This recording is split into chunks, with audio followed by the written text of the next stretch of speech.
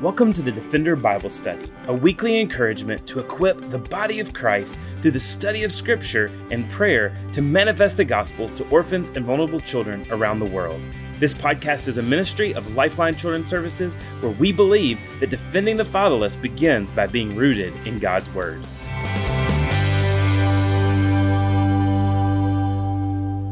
It's Monday, November 15th, 2021, and I'm coming to you from Birmingham, Alabama. Well, this week we are continuing our study on the book of Romans, and we'll be specifically looking at Romans chapter 9, verse 30 through the end of chapter 10. This morning, as we come to a beautiful passage on the urgency of gospel proclamation, which encourages us to be faithful gospel witnesses to the world, this reminds us our call in life and everything that we do is to make the gospel known. Romans 9 through 11 deals with the problem of Jewish unbelief. And while Romans 9 deals with the sovereign purposes of God, Paul shifts in Romans 10 to human responsibility through the call to believe and the urgency of evangelism. And then in Romans chapter 11, we will see Paul address the question of Israel's future belief. What's amazing about Romans 10 is that the chapter dealing with human responsibility is bookended by chapters dealing explicitly with God's sovereignty. This shows us that the idea of human responsibility and God's sovereignty are not at odds with each other, but instead work in beautiful harmony. The Lord is sovereign, but we must still believe and then go and tell the world. So Romans chapter 9, starting in verse 30. What shall we say then? That Gentiles who do not pursue righteousness have obtained it, that is a righteousness that is by faith, but that Israel, who pursued a law that would lead to righteousness, did not succeed in reaching the law? Why? Because they did not pursue it by faith, but as if they were based on works. They have stumbled over the stumbling stone. As it is written, behold, I am laying in Zion a stone of stumbling and a rock of offense, and whoever believes in him will not be put to shame. Brothers, my heart desire and prayer to God for them is that they may be saved. For I bear them witness that they have a zeal for God, but not according to knowledge. For being ignorant of the righteousness of God and seeking to establish their own, they did not submit to God's righteousness. For Christ is the end of the law for righteousness to everyone who believes. For Moses writes about the righteousness that is based on the law, that the person who does the commandment shall live by them. But the righteousness based on faith says, do not say in your heart, who will ascend into heaven? That is to bring Christ down. Or who will descend into the abyss? That is to bring Christ up from the dead. But what does it say? The word is near you, in your mouth and in your heart. That is the word of faith that we proclaim. Because if you confess with your mouth that Jesus is Lord and believe in your heart that God raised him from the dead, you will be saved. For with the heart one believes and is justified, and with the mouth one confesses and is saved. For the scripture says, everyone who believes in him will not be put to shame, for there is no distinction between Jew and Greek. For the same Lord is Lord of all, bestowing his riches on all who call on him. For everyone who calls on the name of the Lord will be saved. How then will they call on him in whom they have not believed? And how will they believe in him on whom they have never heard? And how will they hear without someone preaching? And how are they to preach unless they are sent? As it is written, how beautiful are the feet of those who preach the good news. But they have not all obeyed the gospel. For Isaiah says, Lord, who has believed what he has heard from us? So faith comes from hearing, and hearing through the word of Christ. But I ask, have they not all heard? Indeed they have, for their voice has gone out to all the earth, and their words to the end of the world. But I ask, did Israel not understand? First Moses said, I will make you jealous of those who are not a nation. With a foolish nation, I will make you angry. Then Isaiah is so bold as to say, I have been found by those who did not seek me. I have shown myself to those who did not ask for me. But of Israel, he says all day long, I have held up my hand to his disobedient and contrary people. Here, ending Romans 9, we see the problem is that most Jews trusted in their religious works for salvation. They were seeking their own righteousness apart from Jesus. In contrast, many Gentiles were coming to righteousness by saving faith in Christ alone. The Jews had the law and the prophets, which spoke of the Messiah, but instead they missed and stumbled over the laws which they had created. They created their own tradition, laws which they could follow, yet they missed the very nature and purpose of God's law. God's law was created to show sinful men just how desperate we are and in need of a Savior. So the Jews' law was blinding them from the grace that Jesus offered. Paul quotes here Isaiah 26:16 and Romans 9:33. And in context, Isaiah 26:16 through 17 actually says, "Therefore, thus says the Lord God, behold, I am the one who is laid as a foundation in Zion, a stone, a tested stone, a precious cornerstone of a sure foundation. Whoever believes will not be in haste, and I will make justice the line, and righteousness the plumb line, and hell will sweep away the refuge of lies, and waters will overwhelm the shelter." In other words, God was providing a way of salvation in Christ. He was fulfilling the law and eroding all confidence in the flesh. The new covenant would be one initiated by the blood of Christ. Jesus, who lived the perfect life, exchanged his righteousness for our sinfulness. He took our condemnation and we take his praise. He destroys death and sin while we stand in sanctification and justification. And this flies in the face of works based salvation. However, the Jews were clinging to the law as their source of righteousness. This leads us to Romans 10, which we can see under three headings. First, a burden for the lost. But then, second, a grace alone by faith alone. Salvation comes by grace alone through faith alone. And then, third, the urgency of evangelism or the urgency of gospel proclamation. So, this first heading, a burden for the lost, we see that in verses 1 through 4. Paul expresses an intense burden for his people, the Jews. Do we have the same burden for the lost around us? Are we burdened for our family, our neighbors, in the world? Grace should humble us and cause us to desperately long for others to know the saving grace of God as well. We see three steps Paul takes to address the burden he carries for the lost, and especially the Jews, that we should mimic as well for our neighbors and those around us. First thing we see is that Paul prays for the lost. Paul proclaims in verse 1 that his heart's desire and prayer is for Christ to be known. In Romans chapter 9, verse 3, he says, "For I wish that I myself were accursed and cut off for Christ for the sake of my brothers, my kinsmen according to the flesh." This mimics Moses' prayer for the Israelites after their rebellion in the wilderness with the golden calf.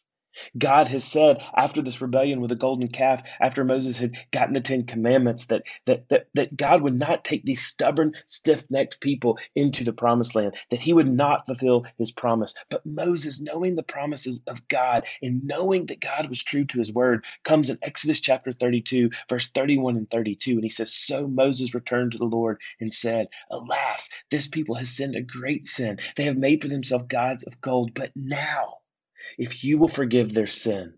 But if not, please blot me." This is Moses speaking of himself out of your book that you have written.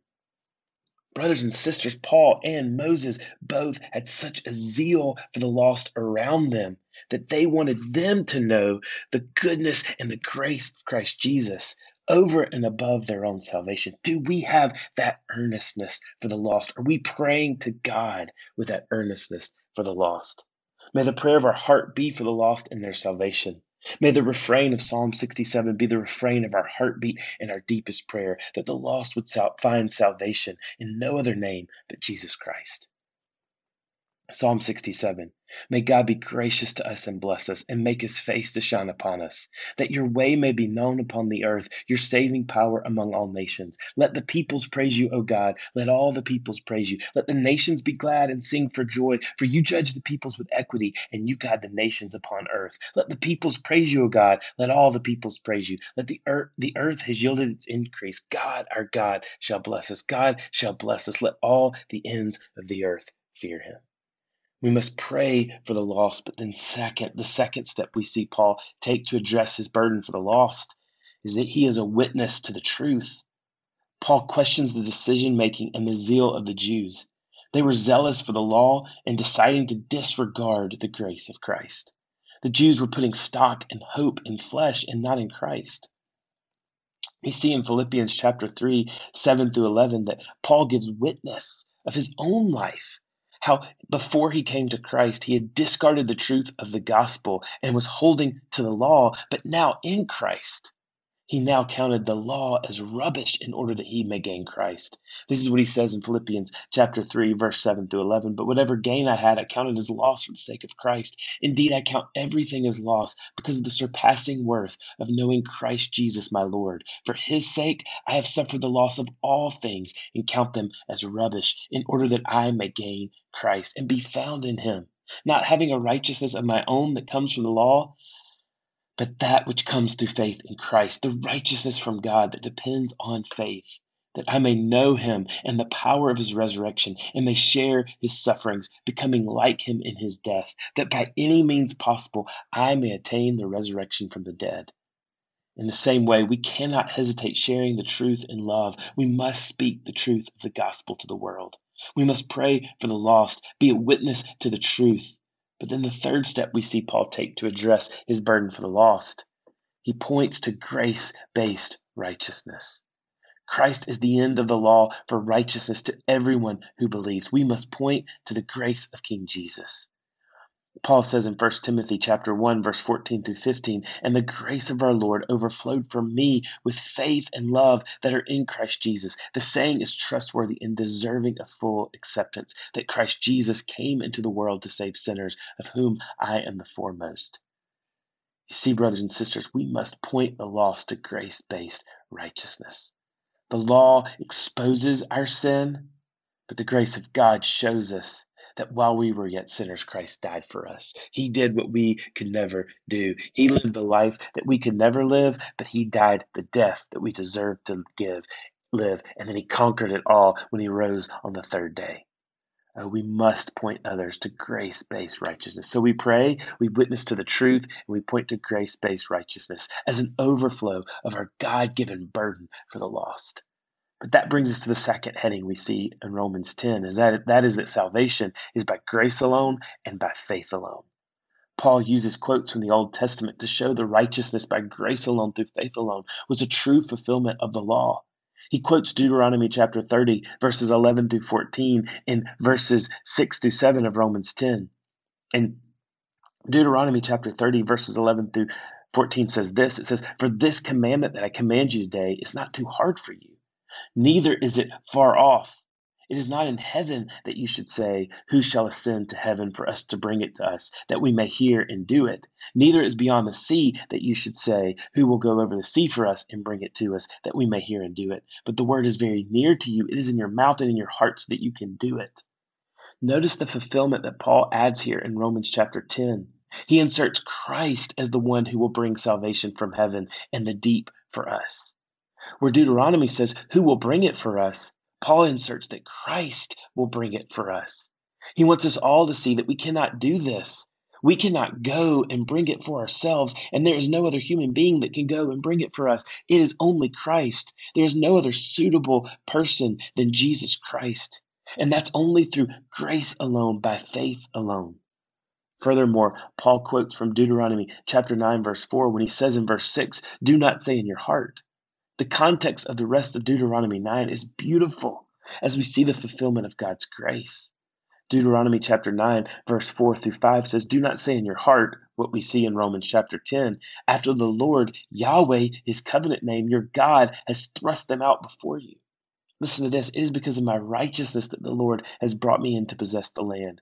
Whereas it is because of the wickedness of these nations that the Lord, Yahweh, his covenant name, is driving them out before you.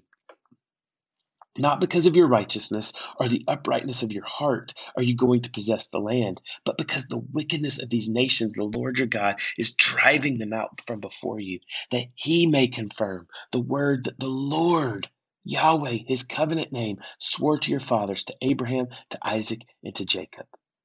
It was not because of the people's righteousness, nor because of our righteousness that the Lord is bringing us true life, but because of his great promise enacted by his own grace and faithfulness. And this brings us to verse in Romans chapter 10 that is one of the best expressions in the Bible of what it means to be a Christian. Romans chapter 10, verse 9, when it says, if you confess with your mouth that Jesus is Lord and believe in your heart that God raised him from the dead, then what? You will be saved. And then from Romans chapter 10, verses 10 through 13, Paul goes on to show the universality of salvation. This righteousness by grace alone is for anyone who trusts in Jesus by faith alone, the Jew and the Gentile. And to highlight this truth, Paul quotes from Joel chapter 2, verse 32 and verse 13, "For everyone who calls on the name of the Lord will be saved." This is what it says in full context in Joel. It says this, Joel chapter 2, verse 32, "And it shall come to pass that everyone who calls on the name of the Lord," again, Yahweh, his covenant name, "shall be saved." Now listen to this. "For in Mount Zion and in Jerusalem there shall be those who escape, as the Lord has said, and among the survivors shall be among those whom the Lord calls." You see, by quoting from Joel, Paul supports not only that salvation comes from faith alone, but also that Jesus is the Messiah, the fully divine Son of God. Joel uses 3 times his covenant name, Yahweh, the covenant name of God given to Abraham and to Moses in the burning bush. And by using this passage, Paul loudly proclaims, Jesus, he is the Lord God. He is the Messiah. And it's only through this Messiah that salvation can be found, by grace alone, through faith alone. And this brings us to the third heading of Romans chapter 10, and that is the urgency of gospel proclamation. Quoting from Isaiah, Paul begins in chapter 10, verse 14, that how will they call on him in whom they have not believed? And how are they to believe in him whom they have never heard? And how are they to hear without someone preaching? And how are they to preach unless they are sent? This call to evangelism is best understood in reverse order. Christ sending evangelist, evangelist preaching, hearers believing, believers calling, calling on God to bring salvation. You see, beloved, unless we are sent, the good news will not be announced. And therefore, how will they hear? If they cannot hear, how will they believe? And if they do not believe, who will call upon the name of the Lord? In God's sovereignty, man is responsible to be a messenger. And messengers are essential to the gospel. And there is urgency in our evangelism. Romans 10:15 says, "As it is written, how beautiful are the feet of those who preach the good news." Leon Morris, in his commentary on Romans, says this. He says, "Messengers normally traveled on foot, and the feet were the significant members. They might be dirty and smell after a long, hot journey, but to those who eagerly awaited good news, they were the most beautiful of feet." Beloved, those without the gospel of Christ Jesus are perishing, and we must take the gospel to them, for faith comes from hearing, and hearing through the word of Christ. We are therefore commissioned to speak of the glorious gospel and to point others to the precious word of Christ, for in it are the power of salvation to all who believe. In the final 3 verses of the chapter, in summary, Paul shows that this gospel is not just for the Jews, but it's also for the Gentiles. Therefore, we must preach the gospel at home, but we must also take it to the nations. The Jews were holding on to the law, believing salvation was just for them, just for the Jews, not for those barbarian, unclean Gentiles. But the truth is, the gospel is even for the vilest of sinners, sinners like me. Oh, beloved, see the urgency of the gospel. Use your life and your vocation to make the gospel known. No matter what you do, no matter who you are, make the gospel known. Carl F. H. Henry was quoted as saying, "The gospel is only good news if it gets there on time." So, trusting in the sovereignty of God, we make it our responsibility to make known the mystery of the beautiful and matchless gospel of the Lord Jesus Christ. It is only in Christ that we can be saved and made righteous. And so, if you are a professional person, make the gospel known in everything that you do. If you are a stay-at-home mom or a teacher, make the gospel known to your children. Make the gospel known to your neighbors. This is why at Lifeline, our ministry is so much bigger than just helping pregnant women through crisis pregnancies. Our ministry is so much bigger than just placing orphans into families. Our ministry is so much bigger than just helping vulnerable families. We want to introduce them to the gospel because they are perishing apart from the gospel.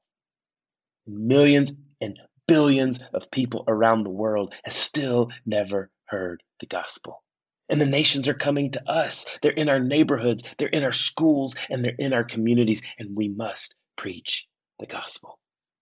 Preach the gospel, beloved, in and out of season, because there is an urgency for evangelism and gospel proclamation. Well, thanks for joining us for the Defender Bible Study. This week, we are praying for the country of Costa Rica. We are praying specifically for the country and the Central Authority, the local church, missionaries, and our unadopted ministry, the children of Costa Rica, and the adopted families in Costa Rica. So let's pray. Lord God, we thank you for this opportunity to lift up the country of Costa Rica to you. We specifically recognize the Central Authority and Pani, that you would provide them wisdom and encouragement and resources as they evaluate children and families and work hard to advocate for better processes. Lord, we just pray that those at Pani would come to know you as Savior and Lord. And specifically, we pray for our major contacts there and lift them up to you, for Jorge, the adoption director, for Sonia and Yesenia and Sylvia, who lead the adoption psychologists and social workers. We pray for the protection unit that oversees our license for unadopted, our mission trips, and our trainings. Lord, would you continue to have them grant us favor? And Lord, would you be with the regional offices? Would you be with the regional offices that are having problems? And would you help bring resolution to these problems so that they can better advocate for the children? Lord, we pray for the country overall, that the country would come to know the beautiful gospel, the gospel that we speak of, that we are urgent to proclaim. Would you make that gospel known throughout Costa Rica? We pray for the local church and missionaries and organizations. We pray that they would share the gospel more effectively and with boldness. We pray specifically for the Zirkles who run the Methodist home and that partner with us. Lord, would you continue to surround them and show love to them? Would you be with Casa Viva, this nonprofit that's running the entire foster care system for the country? Would you give them strength and wisdom? And Lord, we pray for Oscar as he continues to develop relationships with local pastors and congregations. And Lord, give us wisdom and opportunities for unadopted as we plan for future caregiver and foster care trainings as well as mission trips. And Lord, we just praise you for the opportunity to be able to help Pani get TBRI trained and several of their workers. But Lord, we also pray for the children. We pray for their hearts, that they may know you as their Heavenly Father and that you will comfort them in their distress. We pray for advocates to arise that would love and care for and help these children. Lord, we know that many of these children will spend years in care without receiving abandonment decrees due to a failed system. But I just pray that you would rise up the right people to fight for them and help them either be reunited to their families or to find a forever family through adoption. And we certainly pray for older children approaching their teen years. Lord, would you give direction for them in their life and that they would know their purpose as children of God? And Lord, we pray for all those families that have adopted, and we pray for them as they continue to transition, and that you give them wisdom and guidance and understanding, and that you would help their children to completely be able to acclimate and to attach and to become a full member of that family. And Lord, as well, we pray for the families in process. We pray that you give them patience and wisdom as they can continue to go through with this process. And would you give them peace and endurance? Would they use this time wisely as they prepare for what's to come? And Lord, we also pray for future families. We pray that you would bring more families to our midst, gospel-driven, mission-minded families who are open to children ages 10 and above and to sibling sets. Would you bring families to this program who would not just want to give a home to a child, but would want to disciple them, and with the urgency of the gospel beating in their chest, point them to the gospel of Christ Jesus. Oh, Lord God, be with this country. Be with our efforts in this country, and may you be glorified and praised in Costa Rica. It's in your great name that we pray, the name of Jesus. Amen. Thanks again for joining us for the Defender Bible Study. If you enjoy making this podcast a part of your weekly routine, we'd love for you to take a moment to subscribe, rate, and review the Defender Bible Study to make it easier for more people to find. For more resources and information on how you and your church can partner with Lifeline, please visit us at lifelinechild.org. Follow us on Facebook, Instagram, or Twitter by searching for Lifeline Child. You can email us directly at info@lifelinechild.org. We look forward to seeing you again next week for the Defender Bible Study.